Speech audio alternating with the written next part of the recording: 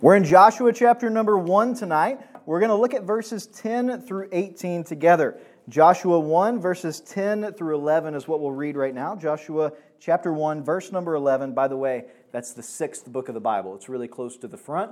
It's right after the Pentateuch, the first 5 books of Moses. Verse number 10 says, "Then Joshua commanded the officers of the people, saying, Pass through the host, and command the people, saying, Prepare ye victuals. For within 3 days you shall pass over this Jordan to go into the end to possess the land which the Lord your God giveth you to possess it."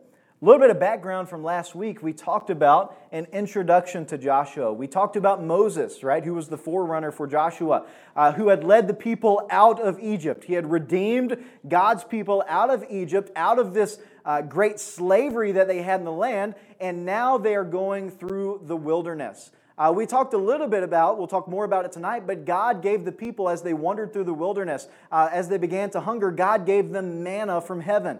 And in the dew in the morning, He gave it to them. In the dew in the evening, the Lord gave them manna. And we're going to talk about that a little bit more tonight. But as they traveled through the wilderness, they began to wish they could go back to their enslavement in Egypt. So imagine being one of these people that have just come out of Egypt. They're going through the wilderness. They've just watched God part the Red Sea. Literally, Moses steps down, put his staff in the water, and the Red Sea parts for them to walk through the midst, which is about, it's several miles that they walk through a sea. And on the side, can you imagine walking through a split sea? I always imagine it like the Prince of Egypt depicts it. My wife and I finally got around to watching that together. But you see like lightning strike, and then there's like the shadow of a whale. And you see like one fish jump through the side of it and like flop and die. Right? So you see all these things, but it's crazy. So these people had seen the miracles of the Lord. However, Moses had problems with these people, right? The challenge wasn't getting the people out of Egypt. And if you're taking notes, I would kind of just note this from the last lesson. The problem wasn't getting the people out of Egypt. The problem was getting Egypt out of the people. What do I mean? They had a lot of bad habits, right? They were enslavement, sure, but they had a lot of bad habits of building altars to gods. They had a lot of bad habits of worshiping idols, and they kept doing that. They kept wanting to do that, they wanted to just turn around and head back to Egypt. And one of their biggest sins, what was it? Complaining. The children of Egypt, which were enslaved in Egypt, they had food while in Egypt, but they were slaves. But they knew where their food was coming from. They knew they had a bed at night. That everything was dependable. But now God had called them to a life of faith, to journey through a short period of wilderness to Jordan, and then they would pass over Jordan and into the Promised Land. And this was God's ultimate goal for the people of Israel. And if you don't know much about the Old Testament, go back, search. If you have podcasts on your phone, you could look it up online or whatever. It's just Faith Teens, like Faith Teens. If you just look up that, no space in the middle or a space in the middle, you could find last week's message. But I'm not going to go through everything. But as they began to go through the wilderness, Moses actually traveled with them for 40 years. And God saw how much these people were struggling to follow His commandments. He saw that these people in their hearts were wicked. So God literally let them wander around the wilderness, eating only manna for 40 years. And God waited until every person that if you were 20 years old or younger as you traveled through the Red Sea right out of Egypt, you would have been alive now at the time of Joshua. But if you were older than that, God waited until each and every one of them died off. Right? So God is dealing here in the book of Joshua, unlike the first 5 books of the Bible, He's dealing with a completely new generation. Right? And He gives Joshua the command to lead these people. And He says, Joshua, you are my man. Be strong. Be courageous. I'm not going to fail you. I'm not going to leave you. I'm right here with you, Joshua. Take my people and lead them over the Jordan. Be strong and be courageous, Joshua, because I am with you. And that's what we talked about last week, and how we have even a bigger presence of God in our life, because sure, God was with Joshua, but God is in us. Right? We have the Holy Spirit in our life. So how much the more we should be courageous and be strong for the Lord and to accomplish His will in our life. So now we get to the life of Joshua. Here, God has commanded him to be strong and courageous. And right after the Lord ends his speaking in verse number 9, he says one more time in verse number 9, this is the Lord speaking, "Have not I commanded thee, be strong and of a good courage, be not afraid, neither be thou dismayed, for the Lord thy God is with thee, whithersoever thou goest." The next words out of Joshua's mouth are those of courage and those of strength. Let's look again at verse number 10. "Then Joshua commanded the officers of the people, saying, pass through the host." This means, hey, pass through the crowd. So Joshua here is commanding his main officers. The people of Israel were very organized people. Even traveling through the wilderness, they had a chain of command. And Joshua said to his officers, hey, go through the people and tell them to prepare. Here's what I want you to get out of this. Sermon in a sentence right here. So take a note of this if you're taking notes. As Christians, we should courageously step into victory. As Christians, we should courageously step into victory. How many of you like baseball? Right? How many of you are sad it's not happening right now? I am. I'm a pretty big fan of baseball. I don't watch a lot, but I love the sport of baseball. The people of Israel had just, in my mind, they were given a victory for free. So let's say a game is in the bottom of the ninth inning. You're losing by 3. Someone steps up to the plate and they swing the bat and they hit a grand slam. That team has the victory. But what happens if the person that hit the ball never touches all of the bases to go home? They don't have the victory. He doesn't get the point. So there is assured victory after you have hit a grand slam. You've won the game. Right? You've just got to touch on the bases. You've just got to fill in the small space, right? You just got to do the small requirement of you. It's not like people are grabbing the ball and tagging you out. No, you've hit it out of the park. The people of Israel have been given an assured victory. God had just hit a grand slam for him. And God is saying through Joshua, hey, you have the victory if you'll just run the bases. You have the victory if you'll just take the land. See, the difference between us, the people of Joshua's day, by the way, they had to fight for their victories. Right? The Lord gave them the victories, yes, but that didn't negate their human responsibility. Right? God doesn't just give us things, accept our salvation, and just say, hey, this is yours freely. Hey, here's a great Christian life. You don't have to read your Bible or do anything like that. No. In order to have a great Christian life, what do we have to do? Read our Bibles. Pray consistently. Go to church. Have other Christian friends. Be around other godly people.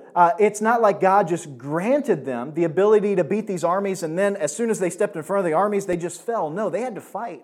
But God said, when you fight, you will win.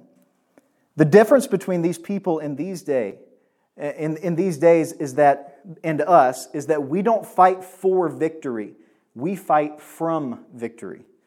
We don't any longer fight for victory in the Christian life. No, Jesus Christ has given us the victory. John 16:33 says, "These things have I spoken unto you, that in me you might have peace. In the world you shall have tribulation, but be of good cheer. I have overcome the world." Jesus Christ has already overcome this world.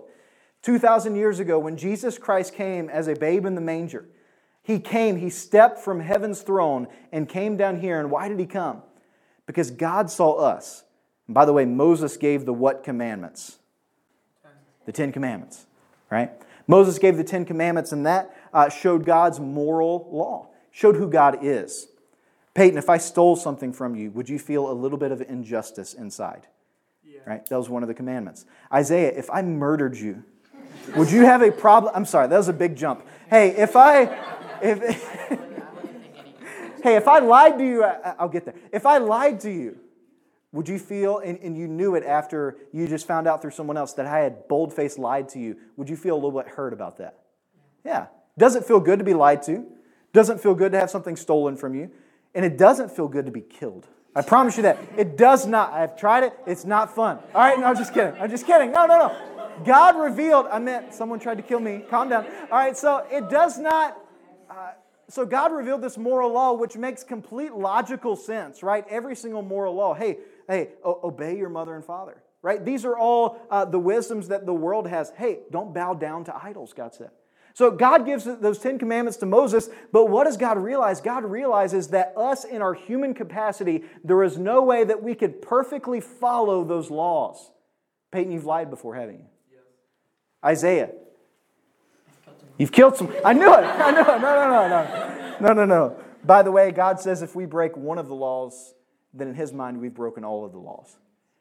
And there's not one of you sitting in front of me right now, and you're looking at someone as well who is completely innocent, completely pure.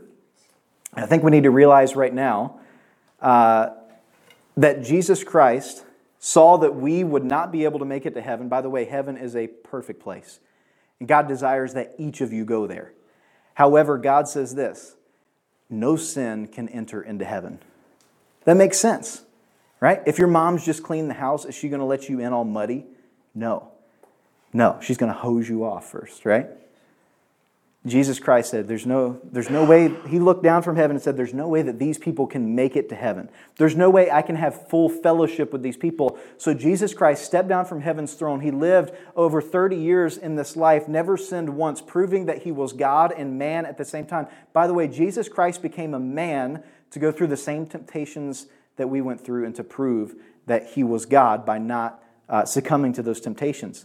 And then finally, what did the Roman soldiers do? They took Him and they beat Him. They grabbed fistfuls of His hair and they pulled it out of His beard. They beat Him on the face. They spit in His face. They took His hands and they spread it on a cross. They put nails in His hands, nails in His feet, and they crucified an innocent man. All the while, Jesus knew this would happen and He did it for you. And God said, you have the victory as a Christian if you've received Jesus Christ as your Savior. Jesus Christ can forgive all of your sins.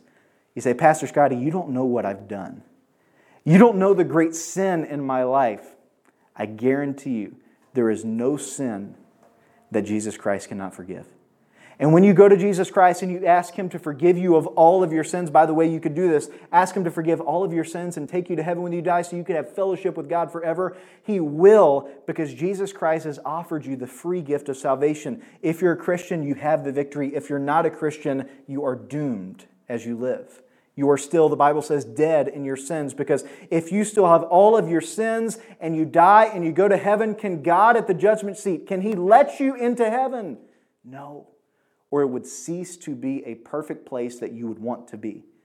No, Jesus Christ must punish sin. God must punish sin, but you can have the victory today. I'm going to come back to this at the very end, but if you've not received Jesus Christ as your Savior, by the way, it's as simple as just putting your faith in Jesus Christ.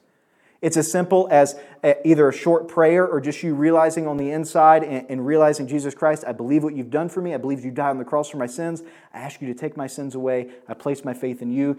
And by the way, Jesus Christ rose from the dead. We'll talk about that in a moment, but I'll circle back around. Keep that on your mind, by the way. Keep that on your mind. If you've never received Jesus Christ as your Savior, keep that on your mind, and we'll get back to it at the end. 1 Corinthians 15:57, talking about victory. But thanks be to God who giveth us the victory through our Lord Jesus Christ. He's talking about salvation there. He's talking about what I just talked about. Revelation 21:6-7. And He said unto me, it is done. I am Alpha and Omega, the beginning and the end. I will give unto him that is athirst of the fountain of the water of life freely. Let's notice this evening, as we talk about victory in the Christian life, how you can just claim victory in your Christian life and live a powerful, courageous, strong Christian life. Let's talk about 3 patterns of victory found in this passage. 3 patterns of victory. God had just called Joshua, and you could go to the next slide, that's fine. God had just, the first pattern we're going to talk about is the pattern of preparation. God had just called Joshua to take a people that was not a victorious people, and He had called them to pass over Jordan. By the way, the Jordan's like a huge body of water, right? He said, Joshua, you're going to pass over Jordan, and you're going to do it in 3 days. So Joshua goes and he tells all the people, and by the way, when God said, Joshua, you're going to pass over Jordan, like, hey, Joshua, you're going to go through the middle of Jordan. I don't know about you, but I would have been like, hey, God, where's all the lumber to build our boats? I've got thousands of people with me. Right? The Lord, last time I saw Jordan, I didn't see a bridge. Right? I didn't see a boat. I didn't see like a cruise liner. right, to pick us up and to take us over Jordan. And Joshua doesn't say anything. Joshua immediately, he goes about the people. He tells his officers, hey, go tell the people to prepare.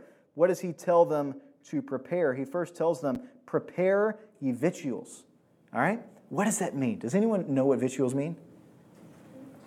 Food. Very good. Food. It means prepare food. You're like, does it mean like a vase? No. It means food, right? So he said, basically, hey, take manna, prepare it. By the way, manna didn't last too long. So he said, hey, take your food that you have and pack it up because we're about to pass over Jordan.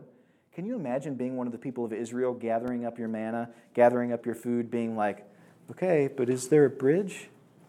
Okay, but do I have a first class cabin on the cruise line? Or how is this supposed to work, Joshua? But he said, hey, go and prepare your food. By the way, speaking of manna, we're going to talk about this a little bit. This might be a good place to take notes because I think this is very significant.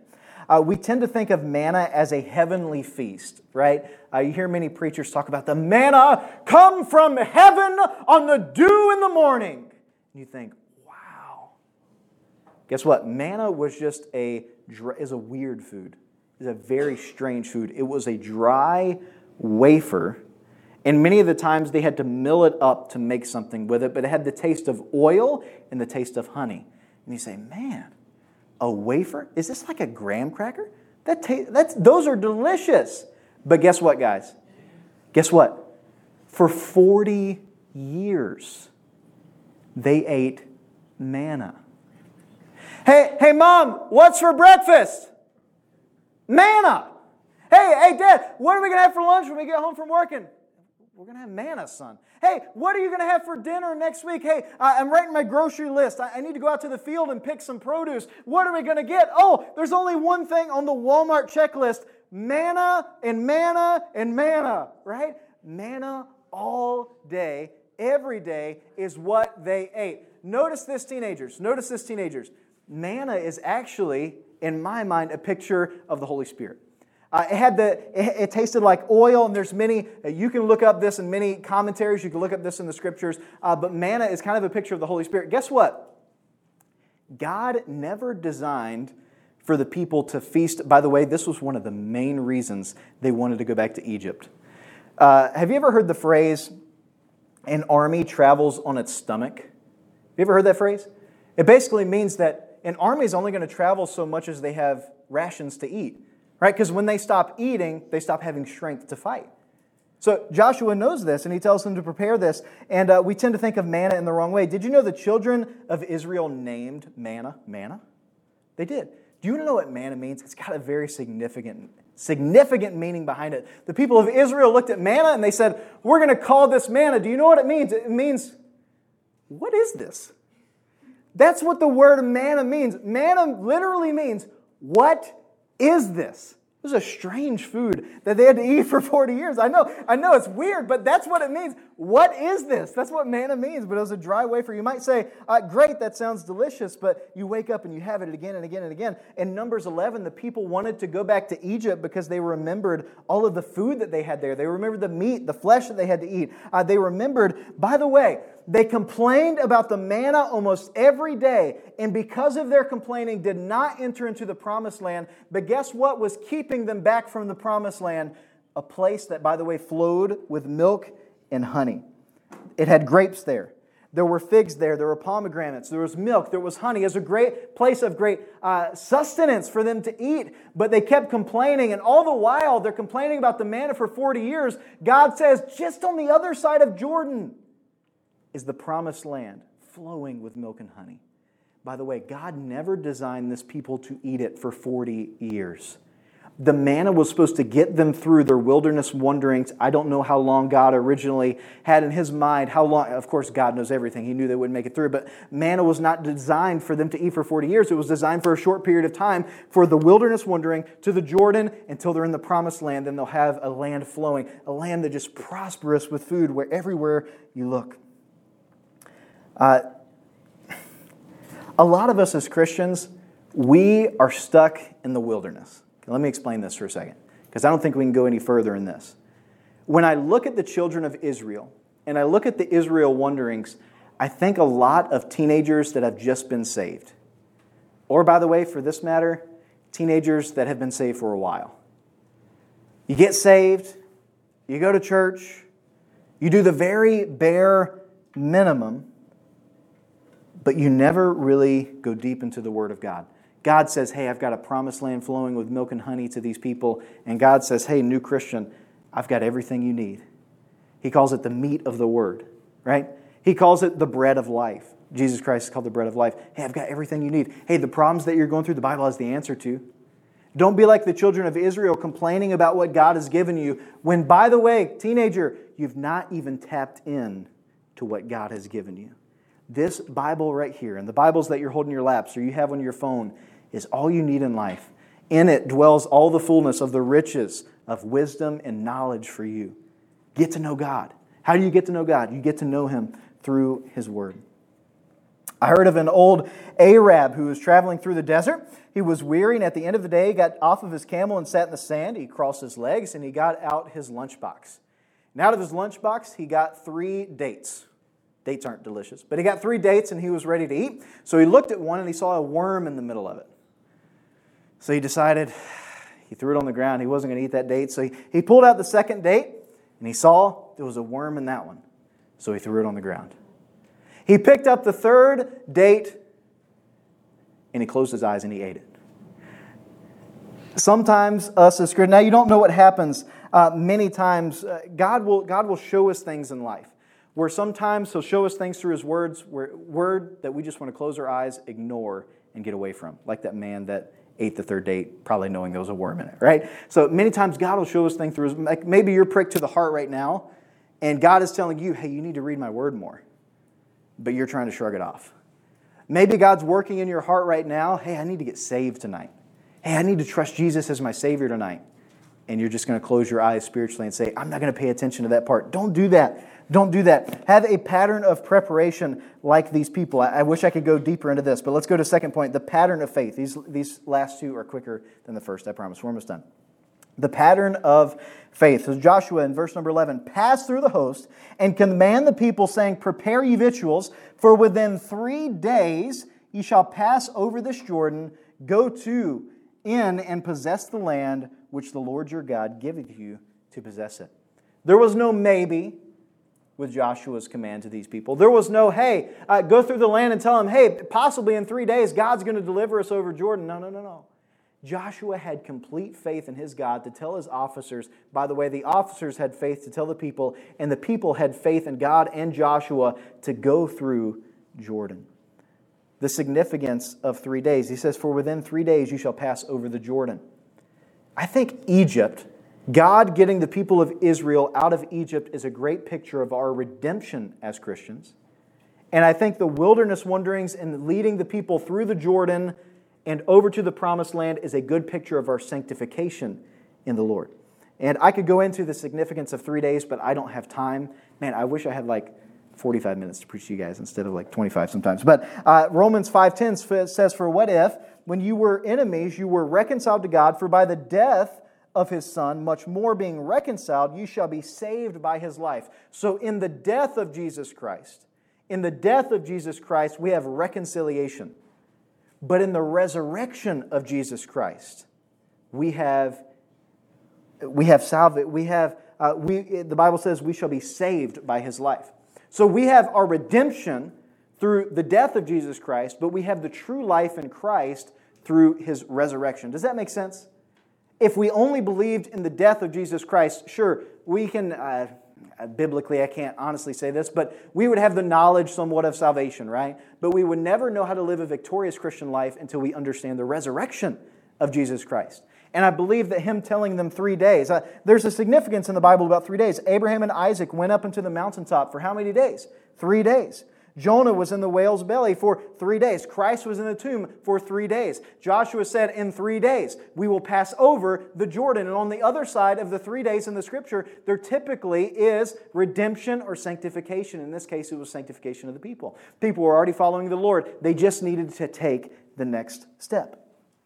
By the way, we are reconciled by His death, but we are saved to victory by his life. It's not what we can do for God, by the way. It's what God can do through us. I wish I had a coat for this illustration. Does anyone have like a jacket I could borrow? Anyone have a jacket? Okay. You're the only one with a jacket. All right. Okay. This is a nice jacket with candy in it. Okay. Tic Tacs. I love Tic Tacs. Okay, so I want to illustrate God's working in us. Okay? Let me go back to my notes for a second. Okay. Here's a coat. It's a nice coat. I might keep it. By the way, it's not what you can do for God, but it's what God can do for you. Is this a good coat for you? Is it a nice coat? Do you like it? I mean, you wore it tonight. Practical. It's practical. You like the, okay, it works for you then. Okay, so, coat. Flail your arms.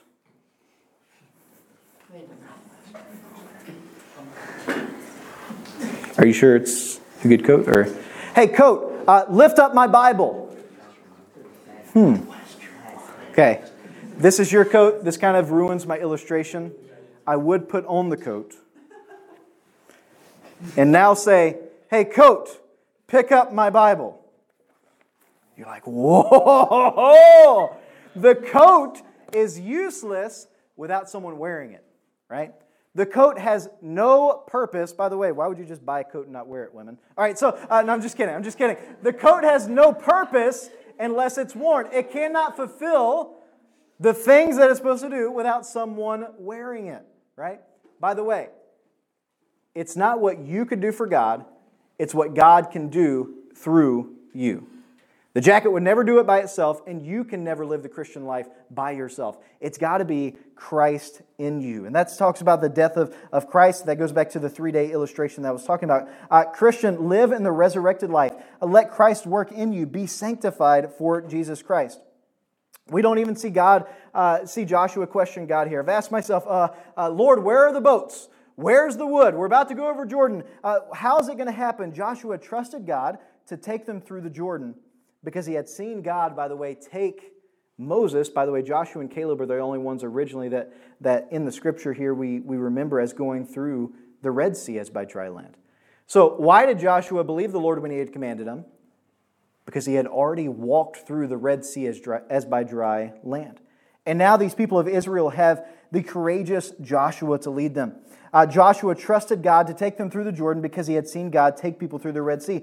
We are so small-minded sometimes that we can't even imagine what Christ could do with a victorious Christian life, right? We wonder, how could God do that?